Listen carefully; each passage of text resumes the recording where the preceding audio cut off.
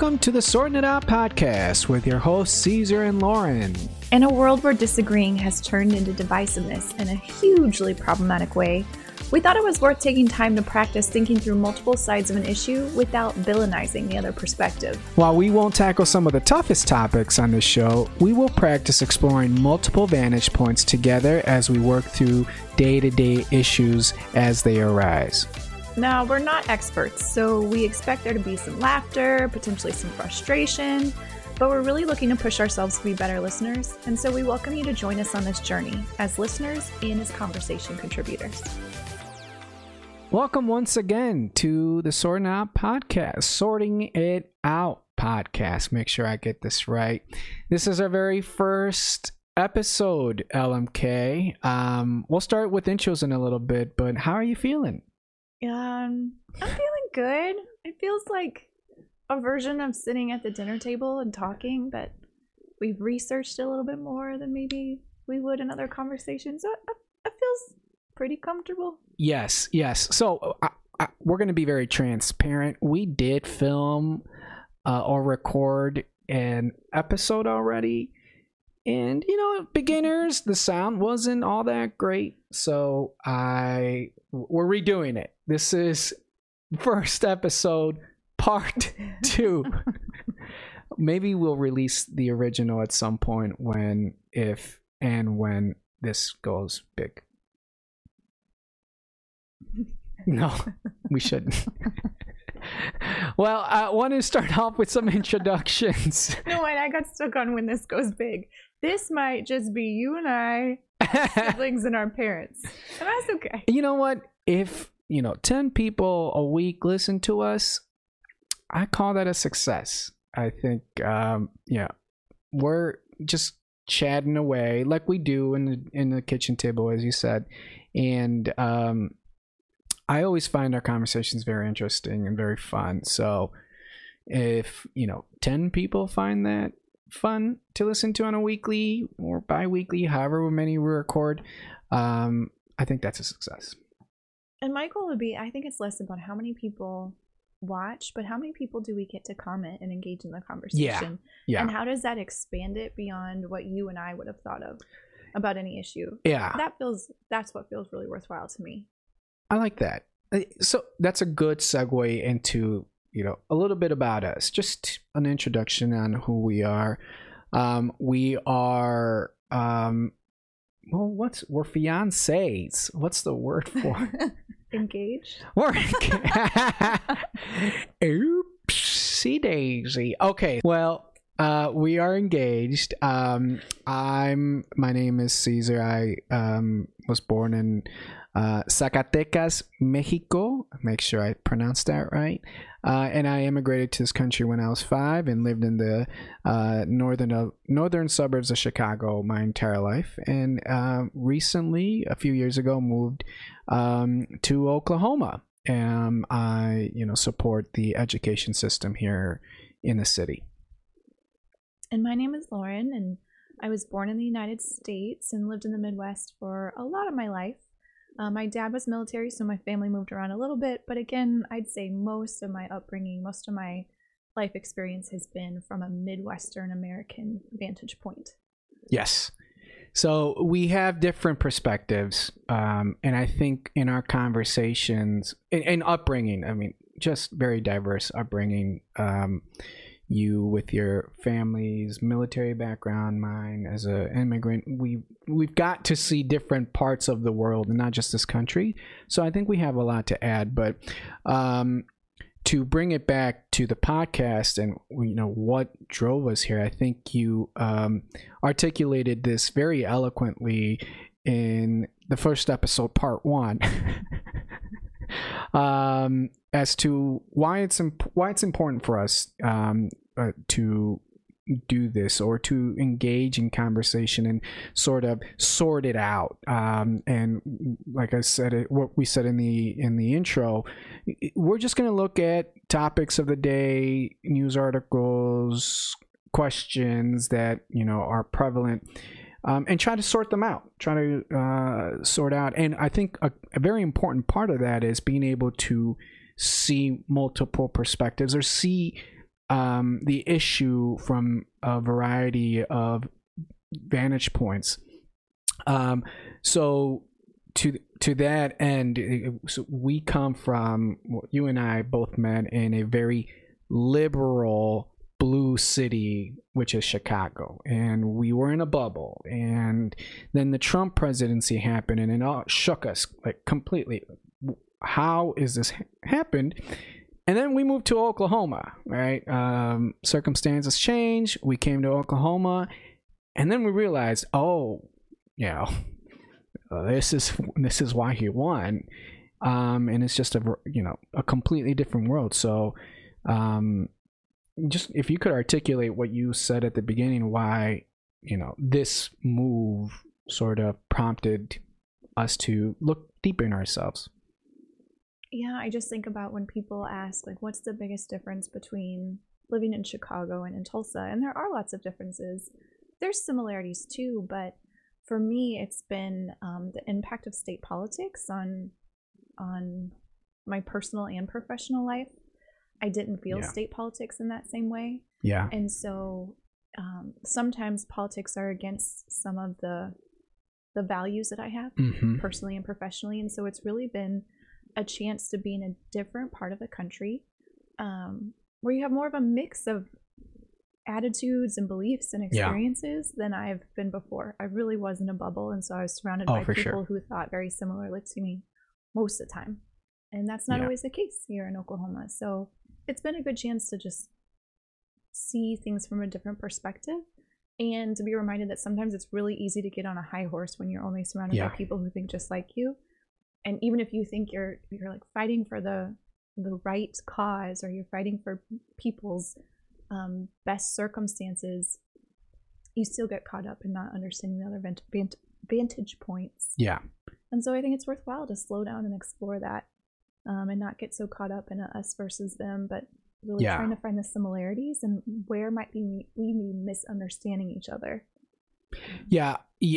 You're right. We get on this high horse and we use it to villainize the other side. I'm guilty of it. And you've heard me in our conversations and how heated I can get. It no longer is like trying to understand the other side. It becomes like, how do I, well, you just sort of villainize them and you see them as enemies. A lot of it has to do with the media and the way we consume it and the sources we consume them from. And it's both sides really, how we'll dive into a lot of this stuff, in future podcasts, but how each side has their own sort of issues that rouse them up. And then the politicians and the media touch on that and leverage those to rile each other up. When in reality, I mean, we're not all that different. We just want to live our lives and retire peacefully and have families. We all sort of have the same goals. How we achieve them may be a little bit different, but we just have more in common than we are different. And it just takes a little bit of effort to see that. And that's what we're going to try to do, at least when we sort things out on this podcast. And I think the reality is the stakes are really high with the way the United States has a lot of disagreement and inability to understand one another. So I don't want to minimize that at all. But I agree with you. We have a lot of similarities, but we don't connect at a human level anymore. But one thing that I really like about the way you think and just having conversations with you is you have strong values and you don't make excuses for people. You don't let those values slide. And so I appreciate that when talking to you. The vantage point you bring always centers those values. Thanks. I think are we on the part of the podcast where we compliment each other? Yeah, I think that's right now. Awesome. Great. I think you can.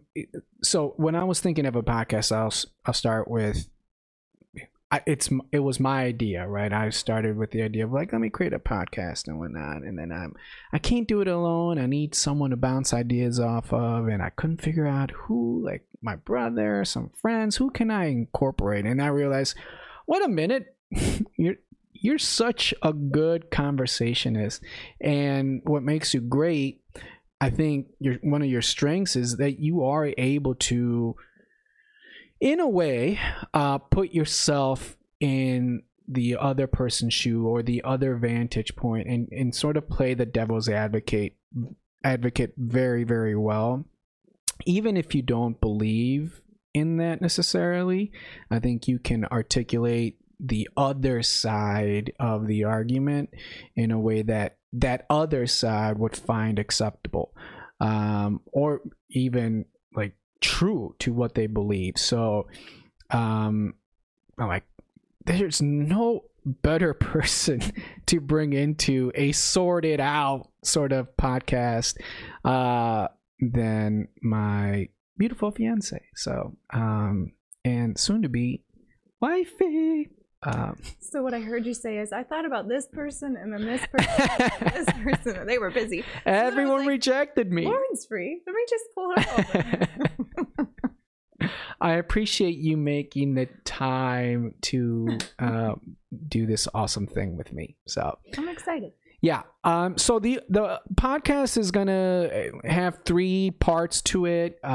We just covered the intro, so there's usually gonna be an intro. We're gonna cover some very recent news that just happened on the intro, and just quickly dive into that and sort of sort it out if there's anything to sort out. And typically, especially in this day and age, everything needs some sorting out. There's so much gray area now. I mean, I guess there's always been that.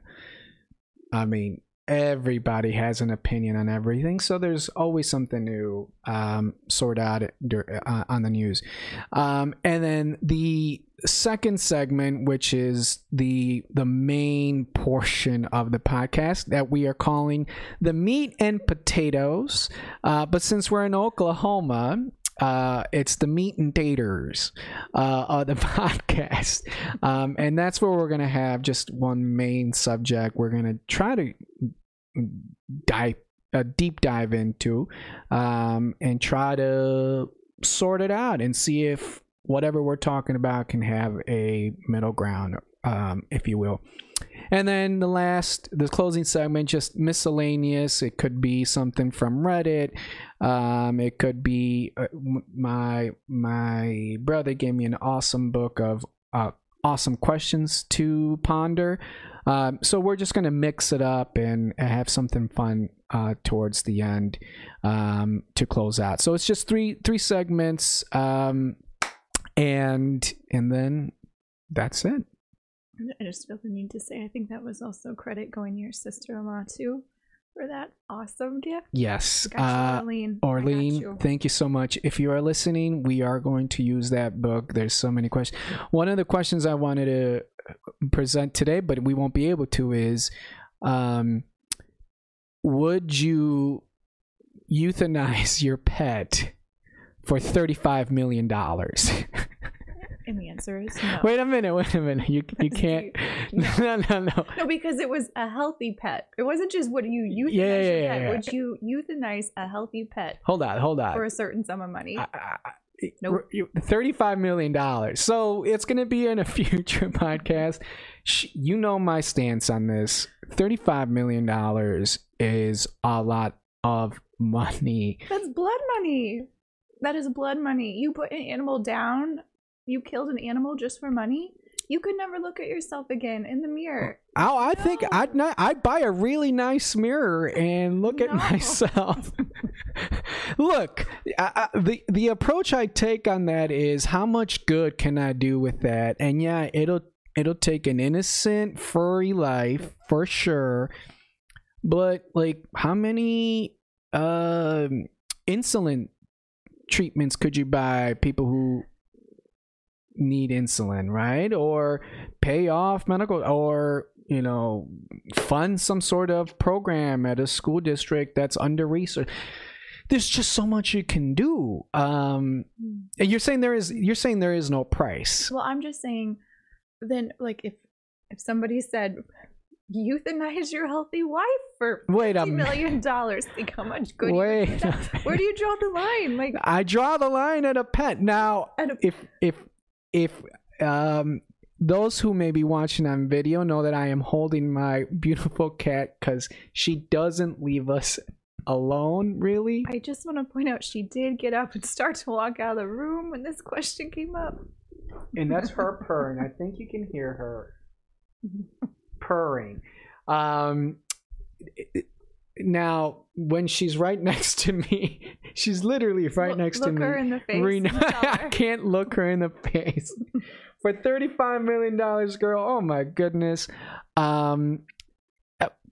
Okay, 35 million. What about 35 billion? Like, is there a price for that? We'll talk about it. No.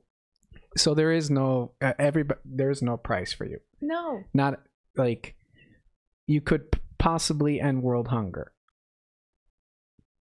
How many people's lives would you save? Why am I in a scenario where I have to put down my healthy pet in order to end world hunger? Just entertain the scenario. Then I'm gonna go with no. Okay, so your cat survives. Good job. Wait. Okay. Okay. With my scenario. You won your scenario. Okay, great job. Bunch of people died because they couldn't get insulin.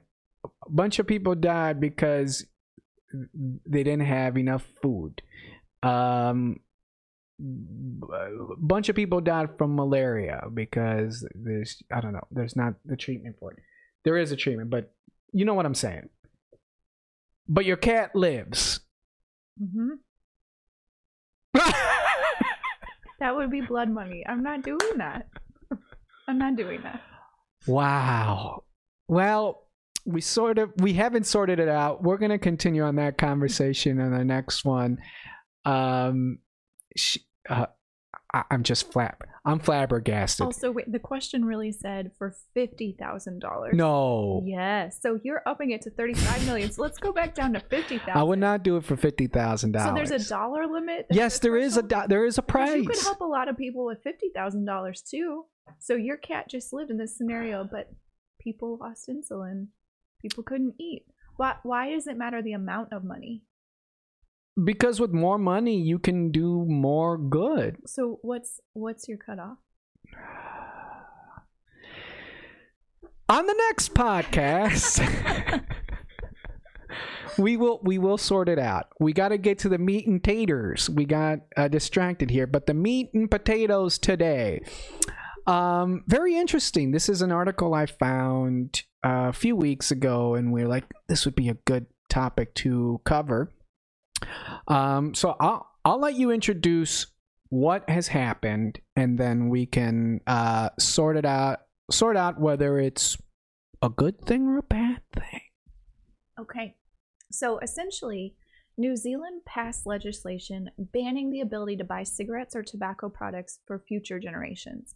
And as far as we can see, this is the first time any country has done something like this. Yes, we've researched it extensively for about 15 minutes. We were really focused for all of those 15 minutes, too.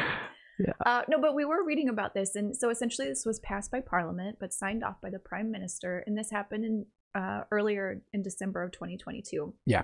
And essentially, anyone born after 2008 will not be able to buy cigarettes or tobacco products going forward. The bill also was designed to limit the number of retailers. Currently there's about 6,000, but hoping that goes down to 600. The bill also aimed to reduce levels of nicotine in cigarettes. And so what this ultimately means is the number of people able to buy tobacco will shrink each year, and it will be harder to purchase for those that were born after 2008 because fewer retailers, just not as much opportunity to purchase. And even for those that continue, they're old enough to, and they still make the effort to go out and buy these products, it will be less addictive because it will have lowered the amount of nicotine in those. Yes. So that's essentially what has happened. And a little bit of what that means, but there's a little bit more context behind it. Yeah. Well, first I want to, like, the main headline that I saw all over Reddit was, "Ooh, New Zealand bans cigarettes for future generations," which is like, what? That's completely different than any other ban that that I could remember. Like, okay, so part of the country still gets to do this while another part is prevented. That is a unique way to ban something, but I get it. You got these people accustomed to smoking, and you're just not going to cut them off. So the idea is to stop future generations from ever getting hooked on. I get it, but people I did too, because in the 15 minutes of robust research that we did, I figured out, or we realized that, wait, there's more to that bill. There's you're cutting down access for those who haven't been banned from smoking, right? Where locations go from 6,000 to like 600. That's a 90% cut in locations where you can get cigarettes. That's massive. You're effectively banning it for a lot of folks. But I don't know how big the country is. I should have researched that. But maybe it's a small country where 600. They're clustered together. I don't know. And then reducing nicotine levels in cigarettes themselves, so they become less addictive to those who are still allowed to use it. Those two pieces may be as important as the ban itself for younger generations, which was what got the biggest headline. So your point there is, although it seems like it's just something that's going to impact those who are born 2009 and later, it actually is impacting everybody. There's layers of it. Yes, impacting everybody. It really is. It's impacting the entire country, and those folks who do smoke. So let's dive into some of the context of this particular policy. Why are they doing this now? Well, there's been efforts in the past to reduce the smoking rate in New Zealand with some level of success. They still haven't gotten it down to what they wanted to. They want to be considered a smoke-free country, and I believe that rate has to be at 5% or lower. So 5% of the population, or the adult population, smoking or lower, that would categorize you as a country that's free of smoking, essentially. So that's why they're trying to do that now. They've been trying to do it for a while, and I think they needed this big systemic change to make it happen, and it might get there. But the other important sort of context to add here is that the indigenous people of New Zealand are the ones who have the highest smoking rates, and thus have the highest rates of death associated to smoking. So we started thinking about, well, what does this mean? What are the implications of a predominantly white parliament making laws that would predominantly impact the indigenous people of the land? So in trying to understand, like, is there a racial equity component of this? And it didn't seem like there was. We started to think about, is this one of those cases where you have the leadership not representing the people who are facing the disparity, kind of imposing something on them for their own good? And I put that in air quotes, own good, because that's what we're trying to sort out. But you actually did a little bit more digging, and you found out that the demographic makeup of Parliament is actually in alignment to the representation of the country. And in fact, it might be a little bit higher. So essentially, and the other important component is that there were folks from the indigenous population who publicly endorsed this effort as a way of recognizing the systemic racial inequities within the health system that stem back to colonization. So it didn't seem like it was done by a group of people for another group of people without consulting. It seems like, from what we read, there was support of, maybe not universal support, but there was support from the folks who are disproportionately impacted by current smoking patterns. Yeah. I mean, it's fascinating because there's the cat in the background. It's fascinating because, yes, the indigenous people there are the ones with the highest smoking rates. I think it's like at 22%, 21%. Did we put it in the notes? I don't think so. But it's the rate for New Zealand as a whole is 10 to 11%. But the indigenous people is like twice that high. And they would have never got hooked on smoking had the Europeans not brought it into, their land centuries ago. So now they're, in this state where, as you see it all across countries that have been colonized by Europeans, you see it in America, you see it in Central America, in wherever Europeans colonized, the native people are the ones who are worst off. And where was I going with this? So yeah, the indigenous people are the ones who are pushing hardest to get this ban in place so they can break sort of that vice, that behavior that was brought to them by the Europeans, and given their socioeconomic status in the country is a huge burden on them. The health implications from smoking, and their inability to navigate that without the resources, is the big reason why they're pushing for this, the indigenous people, to find a way to ban this or stop or lower those smoking rates in that community. So I think that context is important to think about as we kind of talk through what are pros and cons of this. And essentially, New Zealand by 2025 wants to reduce that rate to 5%, like you said. So we're not talking about a 10, 20-year goal. We're talking about 2025. So they're very serious about this. And even though smoking is already at a historic low there, the push comes from recognizing, at least in part, that there's a disproportionate impact on certain groups of people who live there.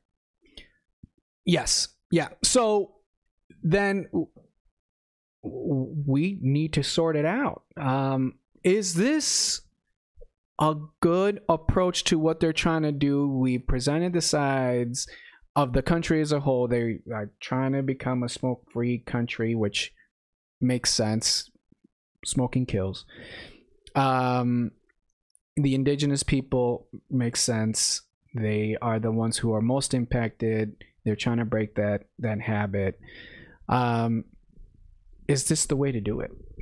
Is this the way you... first of all, let's talk about their unique approach with the banning for certain generations or not. But overall, banning things, is it effective? Well, so one thing that stood out to me when we first read through this was it's banning the ability to purchase these products legally. It's not banning the use of it, according to what I read. Does that align to how you understood it? I believe so. Yes, you can't buy it. And so, but we all know that people do get a hold of things even when they're not. There's going to be a black market. It. So then it raises the question: will this genuinely lead to decreased usage or not? Yeah. And as we were reading, some of the critics of the bill said that, hey, actually, this policy could fuel a black market in tobacco products and could kill off small shops. So maybe it might not change the usage patterns as much as desired. It has economic impacts. And then with the black market, of course, you can't regulate the quality of whatever product is being put in place. So it's unclear about what those potential health implications could have too. Yeah. The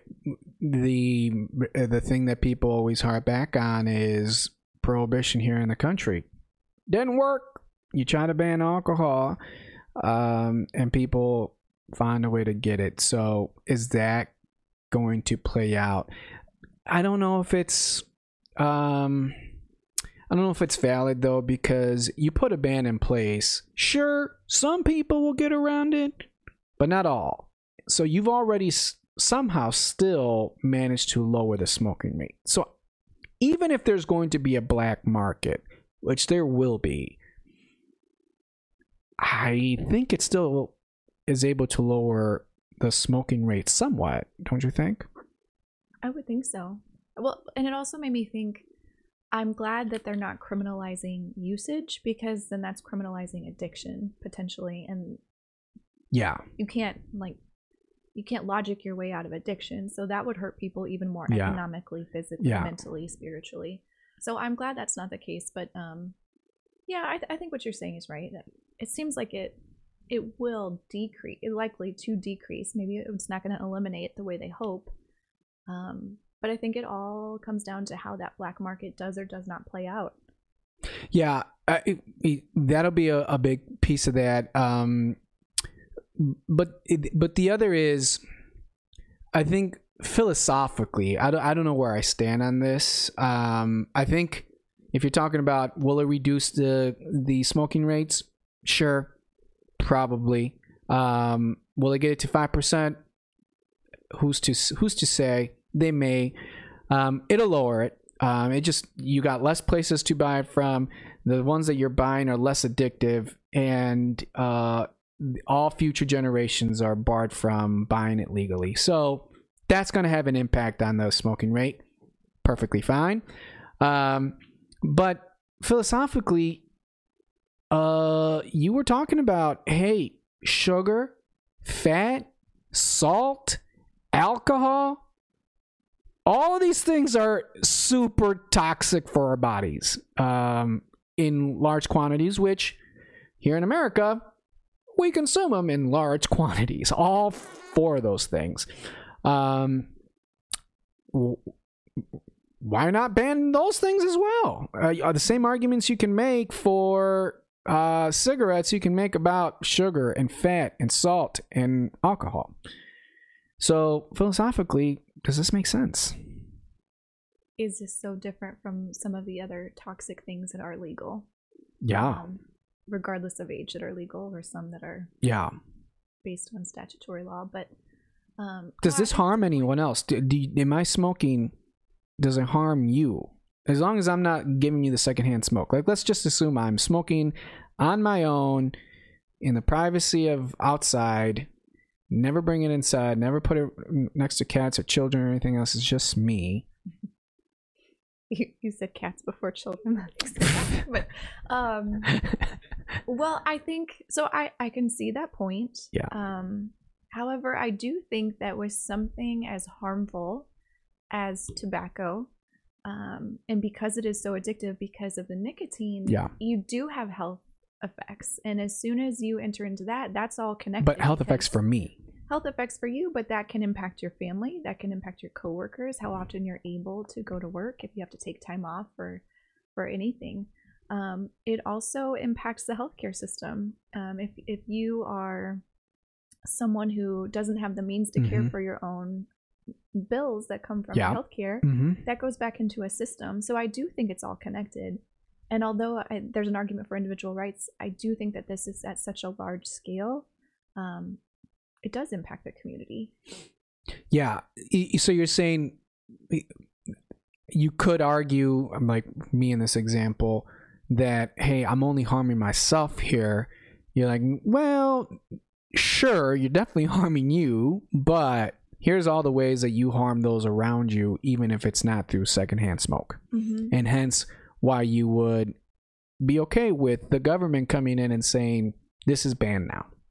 Yeah, and I think anytime you have something that impacts your health so negatively, that does become a community issue. It does become a systems issue, because it's not one-off. It's a lot of people. Yeah. And not just, and it affects everybody a little bit differently. But you're seeing a lot of users who end up with those chronic health problems, and so that does impact the health system.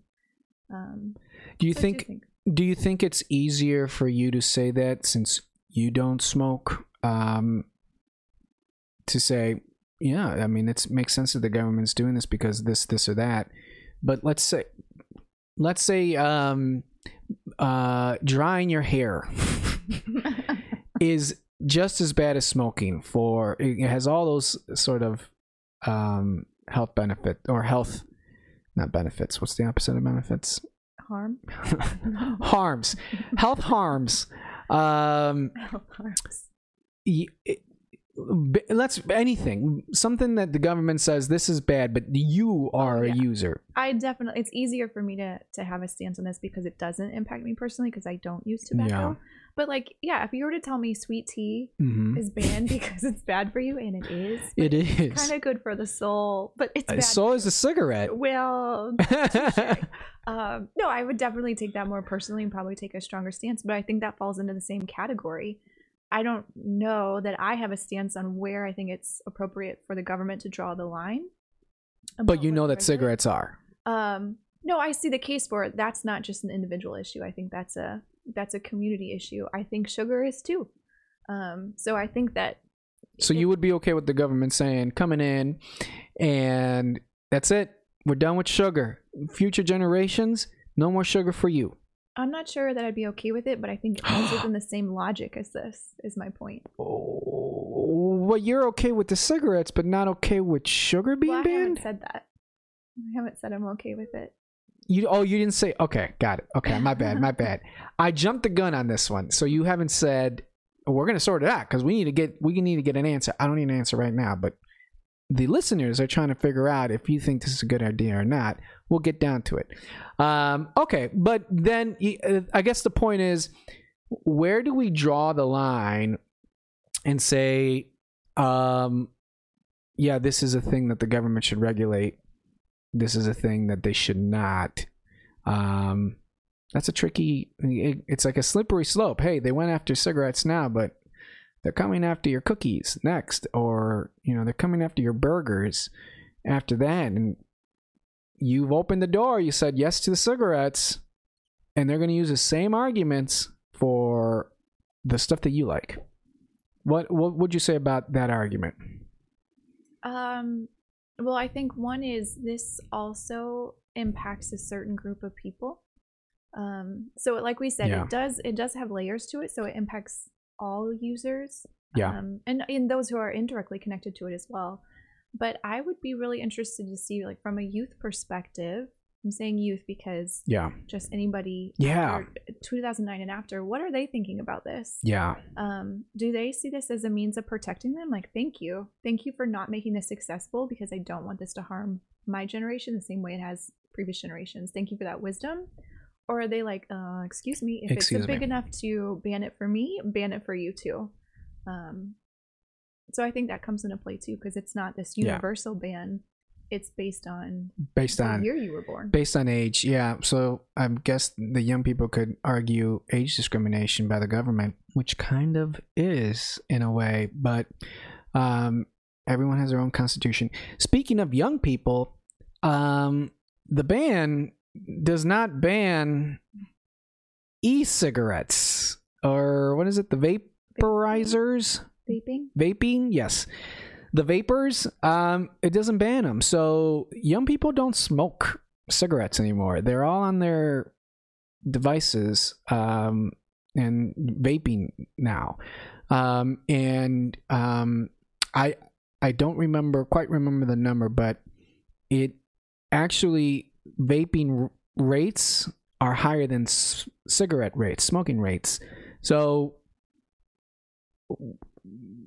maybe they're not as dangerous. I don't know, but if they wanted people to stop smoking, they banned it from young people. But young people weren't smoking cigarettes to begin with. They're doing the vaping now, and that's still very much legal. Maybe that was intentional. I don't know. I don't remember reading about why they did or did not include vaping. So I'd just be making assumptions. But I wonder if they are starting to see a natural trend of different patterns of usage, vaping versus cigarettes or other tobacco products. So they're like, we're seeing a natural change in the pattern anyway. Let's just lean into that change. And maybe that's what helped drove hey, 2009 and after, let's just not even make this available so it doesn't become more prevalent than it is. Yeah. I don't know. I don't know either. Maybe they're under the assumption, which shouldn't be a right assumption, that vaping is healthier, and therefore maybe that's something that they would let go through. But now when I go to the doctors, like, do you smoke and vape? Like, they're asking for that, and I'm fairly certain it's probably not going to be that much healthier. If you're inhaling any kind of smoke of any kind, vaping or whatnot, your lungs were made for oxygen. So who knows? But yeah, interesting what's happening in New Zealand. We'll see how it plays out. But this is sorting it out. So want to get your thoughts on whether you think this is the right thing or not. So this is a little bit of a cop-out, but I want to say that my opinion is contingent upon I know we read, there was some representatives from some of the indigenous folks who lived there who said, yes, we think this is a good idea. Yeah. But as a country across the board, and especially, disaggregating data to look at different trends and groups, we're folks in New Zealand for or against this, because I don't know that it feels good to be for it if most people are like, no, we don't think this is a good idea. We don't want this. This is not the way to solve it. So I say that I don't know how the people. But do you think that a country that 90% of the people don't smoke would be against banning smoking? I think it'll be exactly the same. It's not about banning smoking. It's about government rights. The conversations we're having now. So I don't think that country is going to say like, no, we want our right to smoke. They might say, no, we want our right to decide what we put in our body. So I think it would be less about smoking and tobacco products and more about where's the line about how government does or does not step in.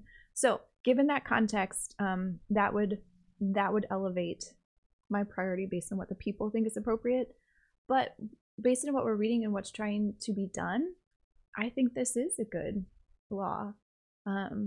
I think it's intentional about having the levels so that even though it impacts those born after 2009 the most, there's still things in place to help bring down the problematic aspects of those who will continue to use. Yeah. So I think it's. You think it's a good thing? Creative. Yeah. Okay. What do you think? Yeah. At first I was gung ho about it. I'm like, yeah, this is good. Ban smoking for future generations. Wean the ones that are currently on off. Make it harder to get. I'm still of that belief. I think this is generally a good thing. It's not like they're denying you. You'll live without smoking. You'll be able to get on with your life and find something else to do. But it does give me a little bit of pause for concern because I'm speaking from someone who doesn't smoke cigarettes, right? I don't smoke, so good. I don't get impacted, and hopefully creates healthier outcomes. But if I was a smoker and I smoke cigarettes, how would I interpret this? I'm trying to put myself in that perspective. I'd probably be a toss-up, whether the 50-50 or like, one, I'm already past the generation, so I get to continue smoking. I don't know. I think generally this is a good idea. I'm a little iffy about what the government then decides to ban next. Will it be something that I enjoy? Fast cars, modifying your cars, right? Hey, they're already doing a lot of that in California. Like, kind of annoying that you can't, wrench on your car. So things like that would be. Now, see, I'm being a little bit hypocritical because hey, don't touch my car. Don't tell me what I can or can't do to my car. Someone could say, hey, don't touch my cigarettes. Don't tell me what I can or can't do with my cigarettes. Mm-hmm. I'm a little bit hypocritical here. It's a tough one. But I think that's very human of us. I think we all do that. We see, even if it's like the same type of issue, the way it impacts us personally changes the argument we make for if it's right or wrong. Yeah. So I think this is perfect. If they came for like car modifying here in Oklahoma, which they won't, Oklahoma will never touch car modifiers because they don't care. But if they ever did, like if I was in California and they made it just stricter, you can't put exhaust on it, you can't put turbos on your car, like because of emissions, it's makes the earth dirtier. I'd be fine with that. I think I'd be fine with that. It'd be a little annoying, but I think I'd be fine with that. So overall, I think New Zealand's doing the right thing. Very creative approach. We'll see how effective it is. I think it'll be somewhat effective because if it was just the banning of the future generations, maybe not as effective. But like you're doing a lot more things that are behind that bill, which I think overall in the future will prove to be effective at lowering those rates, which they're already fairly low at 10%. But we'll see. They also missed the vaping, so who knows? Who knows? All right. So that was the meat and taters. I hope you enjoyed that. We're going to be closing out here with one final segment. We were supposed to go 35 to 45 minutes. We're at the 45-minute mark, so we want to make cognizant of our viewers' listening time. This is our first and last podcast of 2022. The New Year's coming in less than, well, not 24 hours, but in about 27 hours, 28 hours. And with that come New Year's resolutions. Are you going to make New Year's resolutions this year? Well, probably not. Probably not. The one I would have made, I've already sort of done it throughout this year, which is get healthier and eat better, exercise more. Which is typically, the same one that a lot of people do. But as I was researching, as you can expect, what do you think the percentage of New Year's resolutions that last the entire year, based on some estimates? 15. Not bad. Actually, somewhere around, was it 6%, 7%? I forgot where I read it. And then 80% stop after January. So they never last. They never last for a lot of people. So we got ourselves wondering, well, first of all, are you going to have a New Year's resolution? Yeah. Oh, goodness. Yeah. Do you want to talk about it? No, it's personal. What a cop-out. So now we can't even hold you accountable. You can hold me accountable. You're going to tell me in private? Yeah. I'm telling all of you all.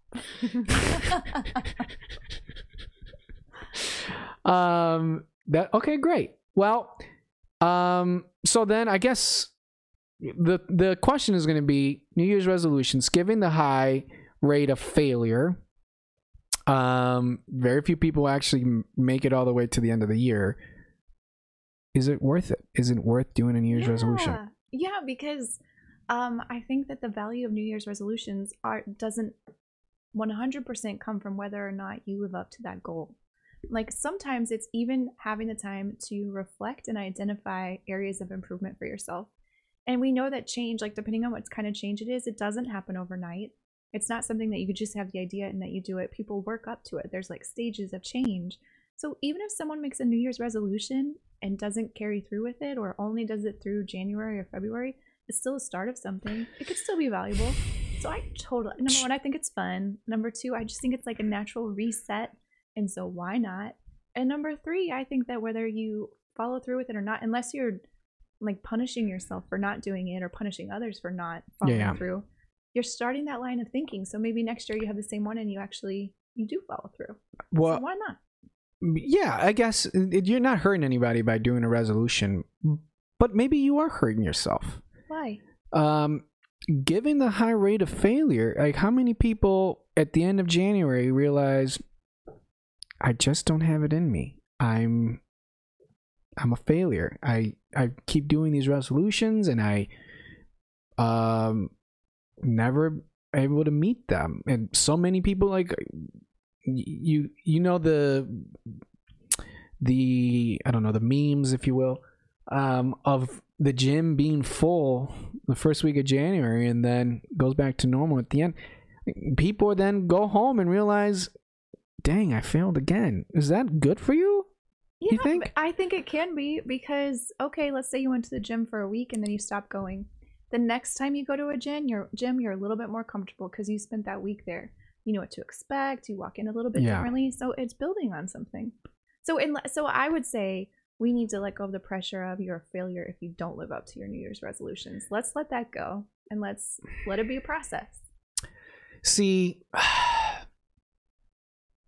I see what you're saying, but what's the purpose of the New Year's resolution then? If you're not even going to be committed to, like, well, if I fail, I fail. I don't have to worry about it. Then what is it then? Is it just saying some kind of setting an aspirational goal that you aren't even going to put that much effort in? No, it's a place to reflect on what you want to do differently. And then you start to make steps towards that. And if you didn't pick something that's meaningful enough for you to push through, or it wasn't reasonable given your context, okay, you change it. It doesn't happen. But it's a place of reflection. It is it is a perfect time for you to, I agree with you that New Year's resolutions allows you to reset, focus on, maybe something you want to improve on, or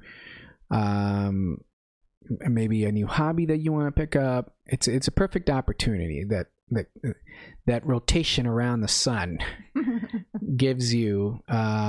But at this, we could spice it up this year, and I could make a New Year's resolution for you, and you can make. Oh, that's dangerous. Well, because now it's not even coming from you. It's not even coming from your own self. What motivation do I have to meet your New Year's resolution for me? Given how, like, what? Well, what are you gonna tell us? You're gonna think about it? I don't have one for you. Okay. We'll touch on that on the next podcast to see what New Year's resolutions you gave me. It's got to be achievable. It's got to be measurable. It's got to be. What are the SMART goals? Smarty. Specific. Measurable. Achievable. Relevant. And time bound. Okay. And if you add IE, inclusive and equitable.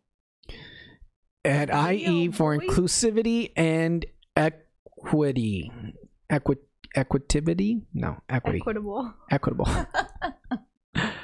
Yeah, and I think that's what's missing from a lot of these. I was reading why people fail in the resolution is, one, it's too lofty. You're just not going to be able to achieve. It's not achievable. You don't have. It's not time bound like this podcast. We got to get going. But people fail because they just lack specificity. They are too ambitious. They don't have any way to measure progress. And they just give up. So you're not making a resolution? I'm going to say my New Year's resolution is to set a New Year's resolution that's smart, like achievable, relevant. Gotta learn the acronym first. Neither one of us can remember it. It's an acronym. It's a SMART acronym. Okay. SMART goals. We will talk about what we set for each other on the next podcast. All right. I think this is the end. We got to wrap it up. What did you think? It's fun. It is fun. I still feel like we're just at the dinner table, but it's very fun. Yeah, I appreciate talking to you always. Yeah, same here. We've had our conversations for today. I'm going to go now watch TV. Please don't bother me anymore, okay?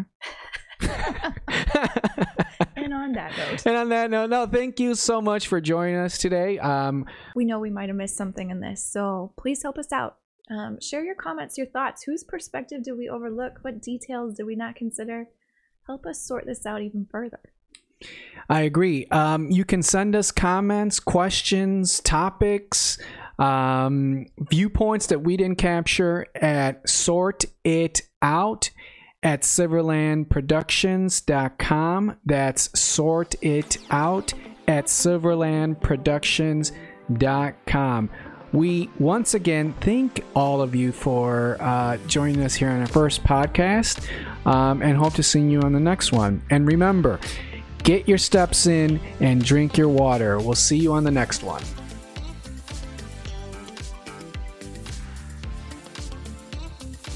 Sorting It Out is a Silverland Productions podcast. You can catch this and future episodes on your favorite podcast streaming service or at our website at silverlandproductions.com.